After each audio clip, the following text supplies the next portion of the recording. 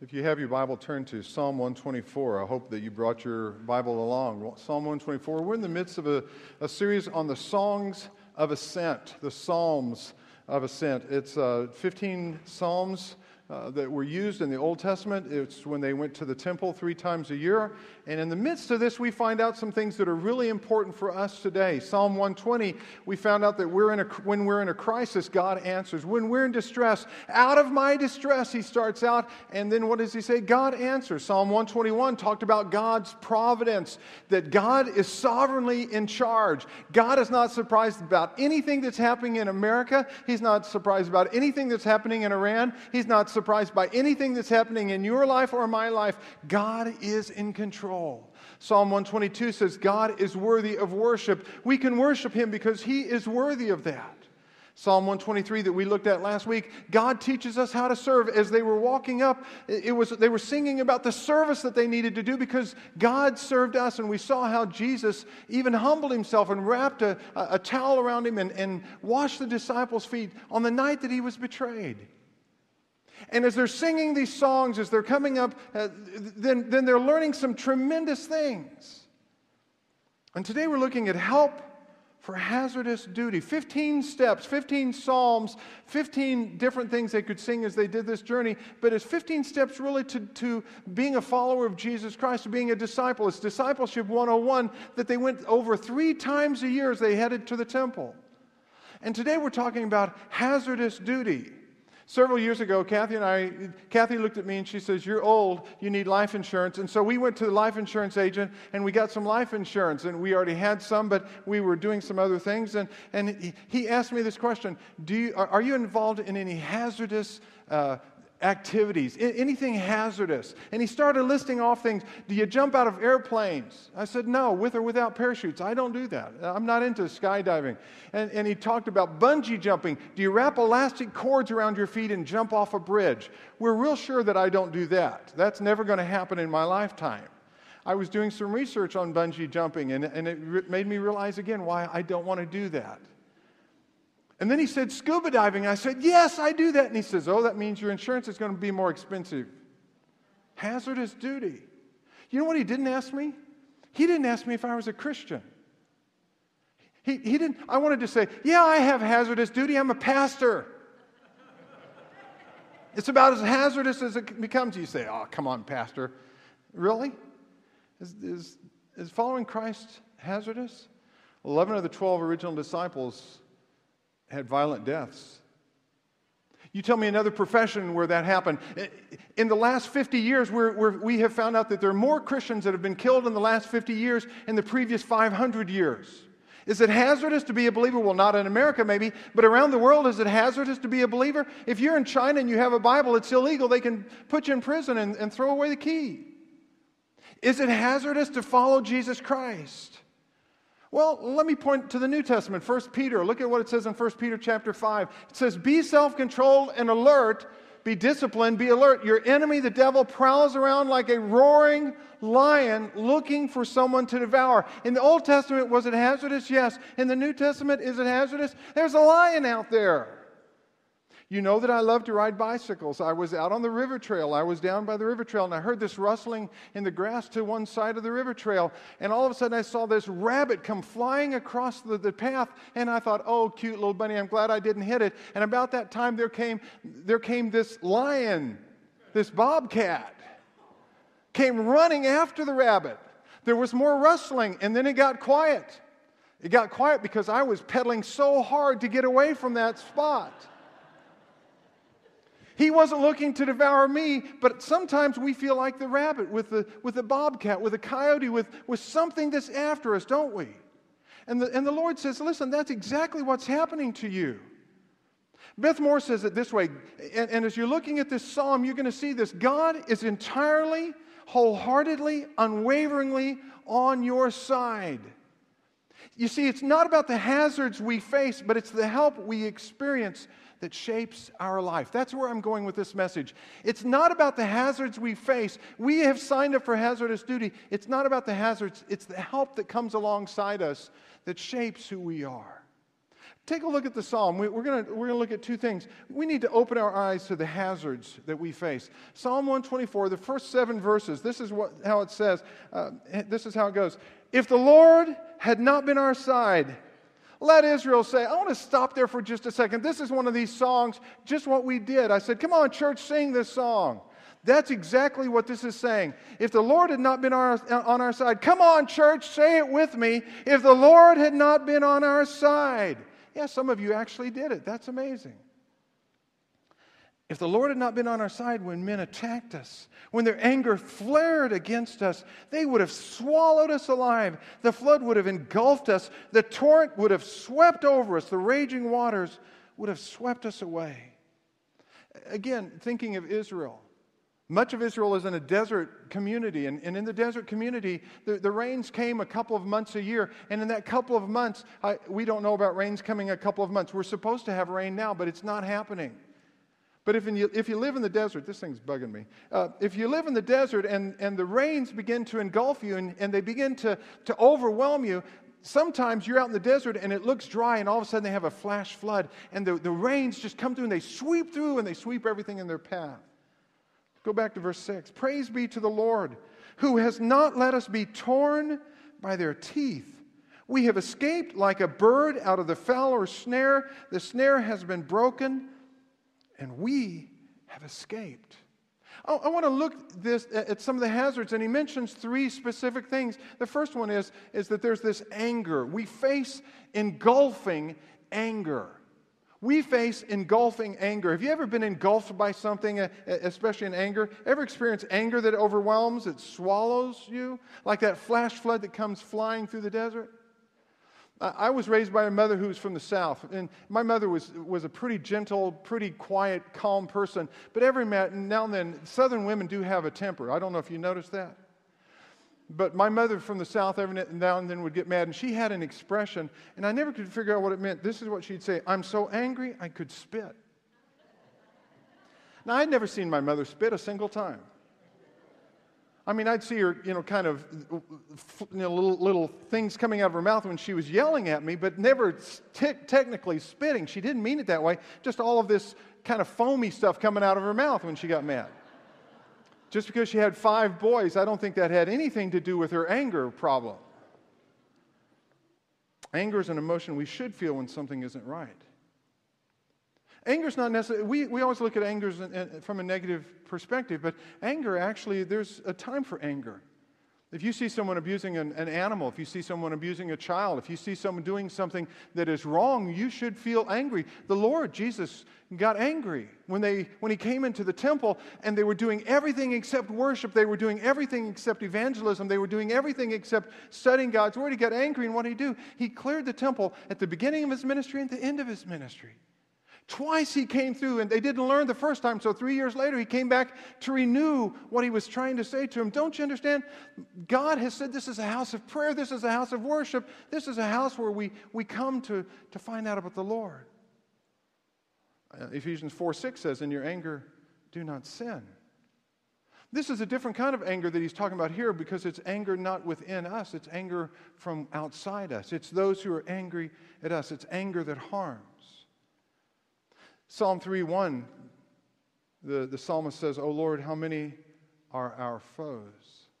How many foes do we have? It reminds me, in one of the Indiana Jones, that trilogy of movies, or more, I don't remember how many they've made now, but Indiana Jones is there, and he's cutting one person down, and he's doing this, and he's kicking another one, and he's getting off the car, and somebody's trying to shoot him, and he does this, and he runs the car over the road, and he finally feels like he's gotten all of the enemies done, and he rounds the corner, and there's this huge mob of people coming out, and they all have the swords. And he turns to the person next to him. I don't remember which film, but basically the conversation is this. The person that's with him says, "How come they're all angry at you?"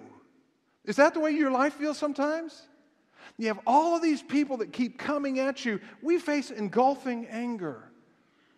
Can an angry person do much damage? Oh, absolutely. Well, look at this, Proverbs 29:22. It says, "An angry man stirs up dissension. A hot-tempered one commits many sins. You may know this from personal experience. Either you're the one who's caused dissension or someone's caused it for you. And it just is, it's like you can never get the equilibrium. It's like you're always walking on moving ground because someone's angry. Why are they so angry? Warren Wiersbe, in his commentary on this chapter, says this: Satan hates us just because God loves us. It doesn't take anything more than that. When you sign up in God's family, when you say, I want to be a child of the King, Satan says, listen, if you're a child of the King, then I don't want to have anything to do with you. If you're a child of the King, in fact, not only do I not want to have anything to do with you, I'm going to make your life miserable. I'm going to do everything I can to make your life miserable. Warren Wiersbe goes on to say, some people vent their anger and their hatred of God at God's people. So not only is it Satan, but it's people who see us as Christians and say, I don't like what they stand for. They make me uncomfortable. They make me miserable. They're judgmental, which just means that they have a right and a wrong. And sometimes that's what's happened to us. God never promises there won't be floods. Did you notice in this chapter it doesn't say there'll be no flood for you? No, it says when the flood would have engulfed us, the torrent. He talks about the raging waters. He talks about these things, this anger that's going to overcome us. Folks, listen to me. We're in a political season. And when you stand strong as a Christian and you say, this is what the Bible says, this is what God says, this is what we stand for, people will be angry with you. And they get more and more angry and they belittle us. God says He's on our side. Did you notice that? If the Lord had not been on our side. The Hebrew there, haya lanu. It's the past tense of another word that you may know called Emmanuel. God is with us. If He had not been with us. If God had not been with us, God is with us, Jesus Christ. We face unimaginable anger because God is for us, is with us. Isaiah 53 depicts this. When the suffering servant comes, it says that he's marred beyond comprehension. We can't even recognize him. Isaiah 53 says that He took all of our suffering on Him, and the anger of the world was laid on Him. How much anger did Jesus bear for us? And Romans 8:31 says, if God is for us, and He is for us, He's on our side, who can be against us? We face engulfing anger. Number two, we face vocal opposition. The second thing he talks about, he says, listen, there are going to be men, and it's like they have these swords. It's like they have this, it's going to come out, and it's just going to rip you to shreds. Have you ever had someone verbally rip you to shreds? Today? I mean, not today. Yeah. We face a very vocal and devastating foe. Sometimes Satan seems to appear silent and he seems to work behind the scenes. Other times it's right in your face. Look at Psalm 57:4. Psalm 57:4 says, I am in the midst of lions. I lie among ravenous beasts, men whose teeth are spears and arrows, whose tongues are sharp swords. And we face this. And he says, listen, it's like they're lions. It's like there's just this overwhelming thing that we're going to be torn by their teeth. We're going to be torn by their words. We're going to be shredded by them. And by the way, the Hebrew has 12 words for lion. They were very serious about lions in Israel. Let me ask you this question. How would someone describe the words you use? Are they like sharp swords? Do they cut somebody else? Do people need bandages after you walk away with your words? Is there something that you say on a regular basis to harm people, to hurt people? James 5:6 says the tongue also is a fire, a world of evil among the parts of the body. And you say, Pastor, do words really matter? Let me quote a couple of things. President Ronald Reagan at the Brandenburg Gate, June 17th, 1987, was giving a speech. He was standing at the Brandenburg Gate, the wall there in Berlin. And he said, Mr. Gorbachev, open this gate. Mr. Gorbachev, tear down this wall. And when Ronald Reagan said that, things began to happen, and eventually the wall was destroyed. Do words really matter? Valentine's Day is coming. If you say the words, I love you, they matter. And if you don't say it, it also matters. People use words to label us as Christians: naive, ignorant, whiny, stupid, out of touch, hypocrites. I took every one of those words out of news reports this week when they were talking about believers and their stand. In contrast to that, just words. Eric Metaxas did something this last week. There was the National Day of Prayer, and he gave the keynote address in our country's capital in Washington, D.C. I'm not trying to be political, but I want to show you how much words can do. This is an article. Mark Joseph wrote this article about Eric Metaxas and what he said. If the organizers of the National Prayer Breakfast ever want a sitting president to attend their event again, they need to expect that any leader in his right mind is going to demand that he'll be allowed to see a copy of the keynote address that is traditionally given just before the president stands to speak. That's how devastating was the speech given by a little-known historical biographer named Eric Metaxas, whose clever wit and punchy humor barely disguised a series of heat-seeking missiles that were sent, intentionally or not, in the commander-in-chief's direction. Metaxas, a Yale graduate and humor writer who once wrote for the children's series Veggie Tales. I love his resume. He began his speech with several jokes and stole the show early on when he noted that George W. Bush, often accused by his critics of being stupid and incurious and ill-read, had read Metaxas' weighty tome on the German theologian Bonhoeffer. He then proceeded to hand a copy to the sitting president while intoning, "No pressure." Before the president could utter a word, it was Metaxas who delivered a devastating, albeit apparently unintentional critique of God talk, recounting his own religious upbringing, which he described as culturally Christian yet simultaneously full of phony religiosity. He said, and I quote, "I thought I was a Christian. I guess I was lost." Standing no more than 5 feet from President Obama, whose binder had a speech chock full of quotes from the good book, Metaxas said of Jesus, when he was tempted in the desert, who was the one throwing Bible verses at him? Satan. That is a perfect picture of dead religion, using the words of God to do the opposite of what God does. It's grotesque when you think about it. It's demonic. Keep in mind that when someone says, "I am a Christian," it may mean absolutely nothing, Metaxas added for good measure in case anybody missed his point. Metaxas, speaking minutes earlier, had a radically different take on the centrality of both his deity and his faith. And although he never put down other faiths, he methodically recounted the story of what motivated the actions of the abolitionist William Wilberforce, noting, "The reason Wilberforce fought so hard was because around the time of his 25th birthday, he encountered Jesus Christ," he said. The idea to care for the poor or that slavery is wrong, these ideas are not normal human ideas, they are biblical ideas. William Wilberforce suddenly took the Bible so seriously that all of us are created in the image of God to care for the least of these. He could not continue without doing something. And after carefully describing the inhumane treatment of both Jews and Africans by those claiming to be Christians, he then answered a question. "You think you're better than the Germans of the World War II era? You're not," adding, "Whom do we say is not fully human today?" Later he answered his own question. "I would say the same thing about the unborn. Apart from God, we cannot see that they are persons. So those of us who know the unborn to be human beings are commanded by God to love those who do not yet see. We need to know that apart from God, we would be on the other side of that divide, fighting for what we believe is right." He concluded. This article concludes, "The audience in that room was likely left with Metaxas' 4-word condemnation ringing in their ears. Folks, God is not fooled." One last paragraph.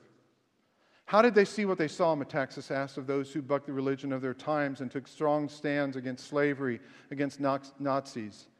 There's just one word that will answer that. It's Jesus. He opens our eyes to his ideas, which are different from our own. Folks, listen to me. I'm not about politics. I'm about the Bible.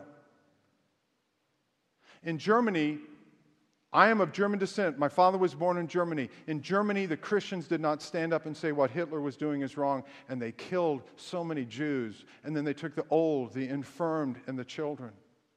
In America, when they said abortion was going to be legalized, we did nothing and we did not stand up, and now 40 million babies have been destroyed, have been killed, have been murdered. It's time to stand up. It's time to say it's wrong, because words matter. We face vocal opposition, and sometimes it's okay to be silent, but sometimes it's not. It's time to stand up and say, and that's what the people were saying in Psalm 124. Listen, Lord, it's time for us to call it what it really is. Here's the third thing. We face deceptive traps. We face deceptive traps. He says in verse 7, we have escaped like a bird out of a fowler's snare. Webster's dictionary says a snare is a trap consisting of a noose. It's not just any snare, it's a snare that has this noose that winds around the foot, around the neck. We face traps every day. How many of you have ever been caught in no, don't raise your hand. How many of you have ever seen a speed trap? A speed trap. You know what a speed trap is? You know what a speed trap is? It's called police officers enforcing the law. If you don't speed, guess what? You're never trapped. Oh, how about moral traps? We know the story of Joseph in Genesis. Joseph is brought into his employer, sold into slavery, and Potiphar buys him out of slavery and brings him home and eventually raises him up to be the butler, to be the one in charge of the checkbook. And Mrs. Potiphar keeps saying, Joseph, come on in, come see me, just sit by my bed and talk to me. And Joseph says, no, this is a trap. In Genesis 39, 6 through 20, it tells a story. And in one of the verses it says, how could I do such a wicked thing and sin against God? Folks, there's a financial trap out there. Every commercial that you're seeing on TV, oh, you need this new car. Oh, you need this new house. Oh, you need... Our country has just gone through 3 years of revealing what a financial trap this is, and we still don't get it. 1 Timothy 6:9, look at what it says. People who want to get rich fall into temptation. And what's the word? What's the word? Say it. Trap. People who want to get rich fall into temptation and a trap and into many foolish and harmful desires that plunge men into ruin and destruction. What snares has the Lord delivered you from? What snares has the Lord delivered you from? Let me ask you the question this way. What would you have been if the Lord had not been on your side? If the Lord had not interceded, if the Lord had not gotten you out of some of those traps, some of those things that were binding you, if that had not happened, what would you have been? What would you be like if you'd not come to Christ, if Christ had not begun to transform you from the inside out? What would you be like? Say, well, I don't know that it made any difference. Then you're still trapped. We face these deceptive traps. It's not a matter of salvation, it's a matter of discipleship, of growing in Christ. And I want you to look at one other thing. Look at verse 7. We have escaped like a bird out of the fowler's snare. The snare has been broken, and we've escaped. Folks, the snare once and for all was broken at Calvary. On the cross, Jesus died in our place. He took our sins. He completely freed us if we will come to Him and allow Him to free us from that snare. And the deceptive snares are there. We face this engulfing anger. We face vocal opposition. We face deceptive traps in our life. We have hazardous duty. So what do? Look at the second part of this. One verse. Open your heart to the help. That's the key. Look at this. Look at the next line. Open your heart to the help God offers. What help has God offered? Look at the last verse. Our help is in the name, it's in the position, it's in the authority. Our help is in God. It's in who God is. It's in the name of Yahweh, Jehovah, of God, the Lord, the Maker, the Creator of heaven and earth. Open your heart to the help that God offers. I want to ask you two questions, and you need to answer these questions. Number one, who or whom do I trust? Who do I trust? I was going to say whom, but that sounds so formal, even though it's probably technically right. Who do I trust? Where do you get your help? Where do you get your help? In our home, we have this drill. Something comes on TV, somebody asks a question, and what we normally say is, go Google that. I was saddened to learn that a life was cut short last night by, I don't know if it was drugs, something else, but Whitney Houston, a tremendous musician. When she was 17 years old, she was singing in her church choir. She was discovered. This woman had a deep faith in Christ at one time, and her life was ravaged by drugs. And so when I heard about her dying yesterday, I went and I Googled it. How many? 170 to 200 million albums and single records sold. Just an incredible amount of money. All the kind of fame you can imagine. And beaten by her husband and left him. And I mean, what a tragedy. But I Googled it. Where do you go for help? Anybody here try to sell an Encyclopedia Britannica in a garage sale recently? Yeah. We don't go there anymore, do we? Because the technology has gone so fast. We don't do that anymore. And if you have a set of encyclopedias, Sputnik is not still the number one thing that's going out in space. You see, the first line of Psalm 124 is repeated for emphasis. Do we really realize that God is on our side? If the Lord had not been on our side, stop there for just a second. God is on our side. Come on, join in on this. If the Lord had not been on our side, and he's asking everybody, and you can imagine the thousands of people coming up to Jerusalem, and somebody starts out on Psalm 124, and it says, if the Lord had not been on our side, hey, Israel, join in. And all of a sudden this roar comes back, if the Lord had not been on our side. And it sounds so good, but do we live that way? Beth Moore, I referenced her earlier. She says this: we live most of our lives unconvinced that God is really for us. We have little trouble picturing ourselves on God's side, but for the life of us, we can't picture God stooping down enough to be on our side. Even though we'll say things and sing things to the contrary, we live as if we believe down in the hidden places in our hearts and in our minds that God at best tolerates us. And we're lucky at that. We may rarely admit it, but our actions, our anxieties, our fears, our insecurities suggest something else. Perhaps some of us don't so much feel as if God is against us, as we just don't necessarily feel as if He's for us. We conclude that the only person God is truly for is Himself, and rightly so. He should be for Himself, we reason. Somewhere deep inside, I think we're secretly convinced that God created man with very high hopes, only to have them dashed by our dastardly deeds. Forget divine foreknowledge. Forget that the Lamb was slain before the foundation of the world. We proved a terrible disappointment to God, but because He's faithful to His promise, His covenant, He's obligated to see the plan through to completion. Therefore, He tolerates us because He's stuck with us. Be completely honest. Have you ever felt that way? Think about how you often feel in the hidden recesses of your heart and what your actions, your faith practices, and your accepted limitations suggest. God is for us. I'm convinced if we ever really understood that, it would change the way we lived forever. God is for us. Does He put up with us? Is God stuck with us? I love this verse from Zechariah 2. It says, whoever touches you touches the apple of my eye. We don't use that terminology a lot.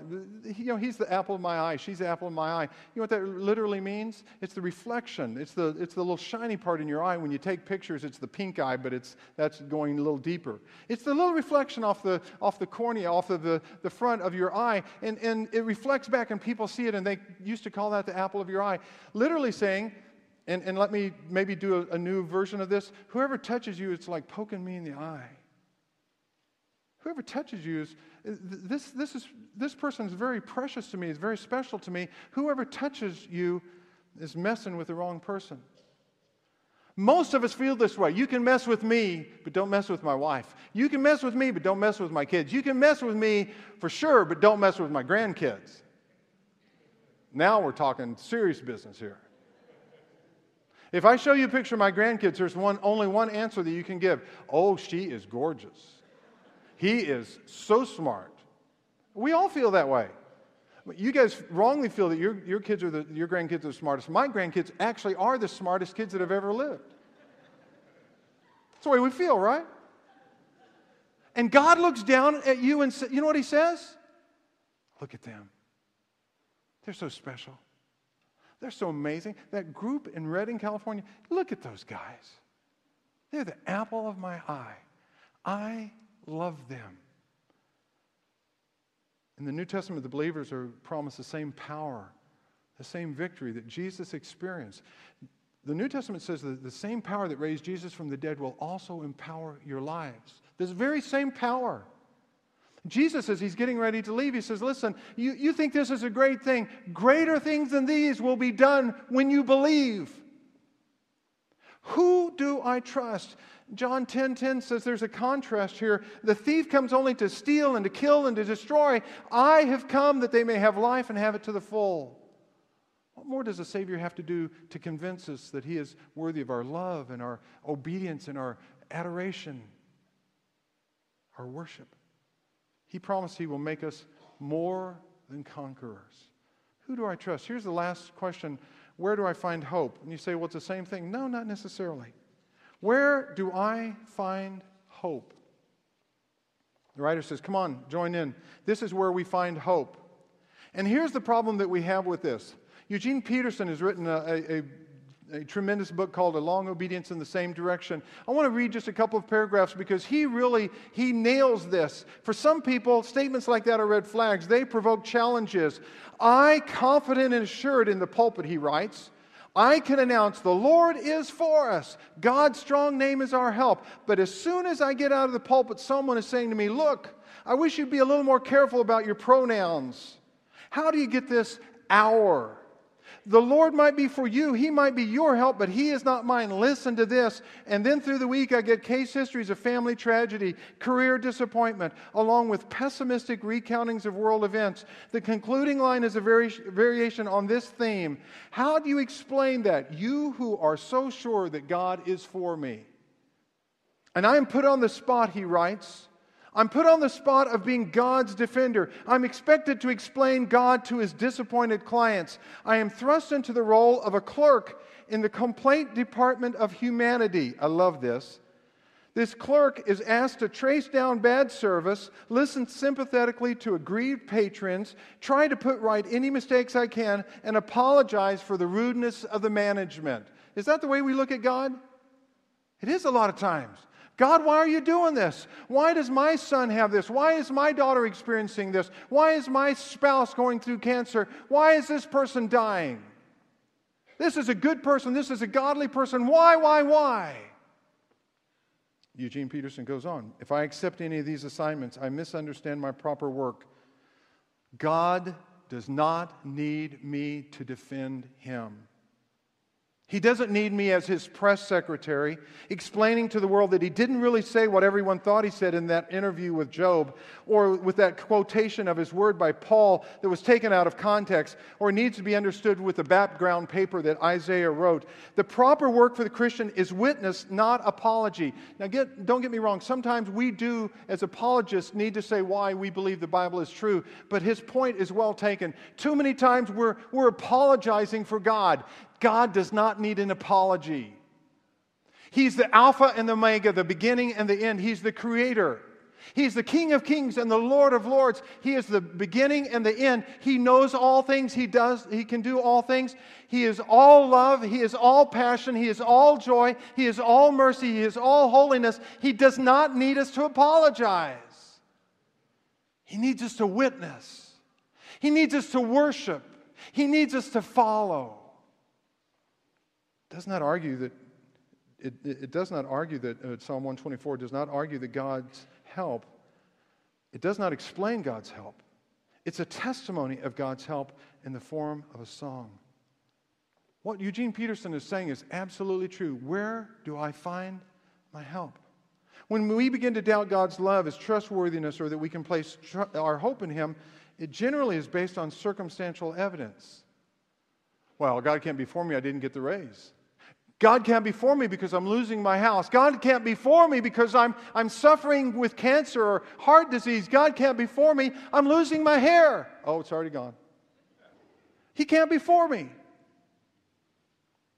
Don't get me wrong. These things can cause a huge confusion.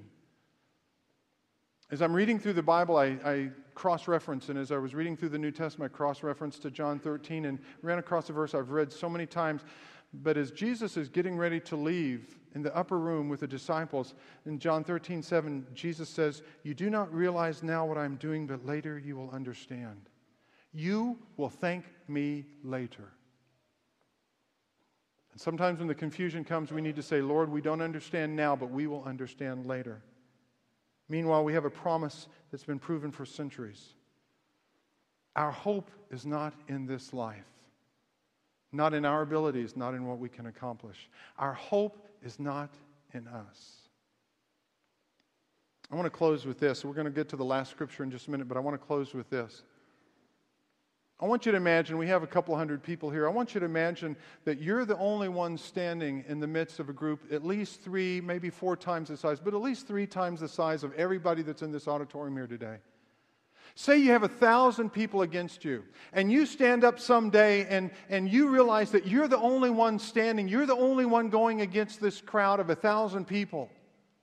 And you realize the odds are impossible. You realize that there's no chance that you're going to win the verbal battle or the physical battle. You're not going to be able to stem the tide. 1,000 people, are you kidding me? Without weapons, they can overwhelm you. There is no chance for you. There is no opportunity for you to go by yourself. You're 1 against 1,000. What in the world are you going to do? There's no way that you're going to win. At the end of the book of Joshua points out that's exactly what Israel did. Look at Joshua 23:10 and 11. One of you routs 1,000 because the Lord your God fights for you just as He promised. So be very careful to love the Lord your God. Folks, I don't know what the odds are in your life. I don't know what it is. I don't know if it's your marriage, if it's your job, if it's your home, if it's your finances, if it's a personal thing with your family. God is for you. And it may be a whole lot more than 1,000 to 1, but my God has promised to fight for you. All He asks us to do is to carefully love the Lord your God with all your heart, your soul, your mind, and your strength. Would you bow your heads and close your eyes? Father, you know each person who's here today. You are not surprised by any one of us. And you're not surprised by anything that we face. And you are not astounded at anything that has happened. We see you doing amazing things in our midst. And we know that, Father, you are able. You've raised some up with cancer that only because of you, Father, they're alive and well and flourishing. And we know others, Father, you have taken home, and we don't always understand, but we trust you. And with Job, we will say, though you slay us, yet we will trust you. And Father, there may be some here today who've never entered into a relationship with Jesus Christ. And what I've been saying today sounds so foreign to them because it's only through the power of Jesus, just as Eric was speaking at that National Day of Prayer. It's only through Jesus Christ that our minds are finally refreshed and we can right what's wrong in our thinking. So, Father, if there's someone here today who doesn't know you, may they come to know you this morning. May they take just a minute to ask the question, to pray a prayer, to believe, to trust, to hope in you.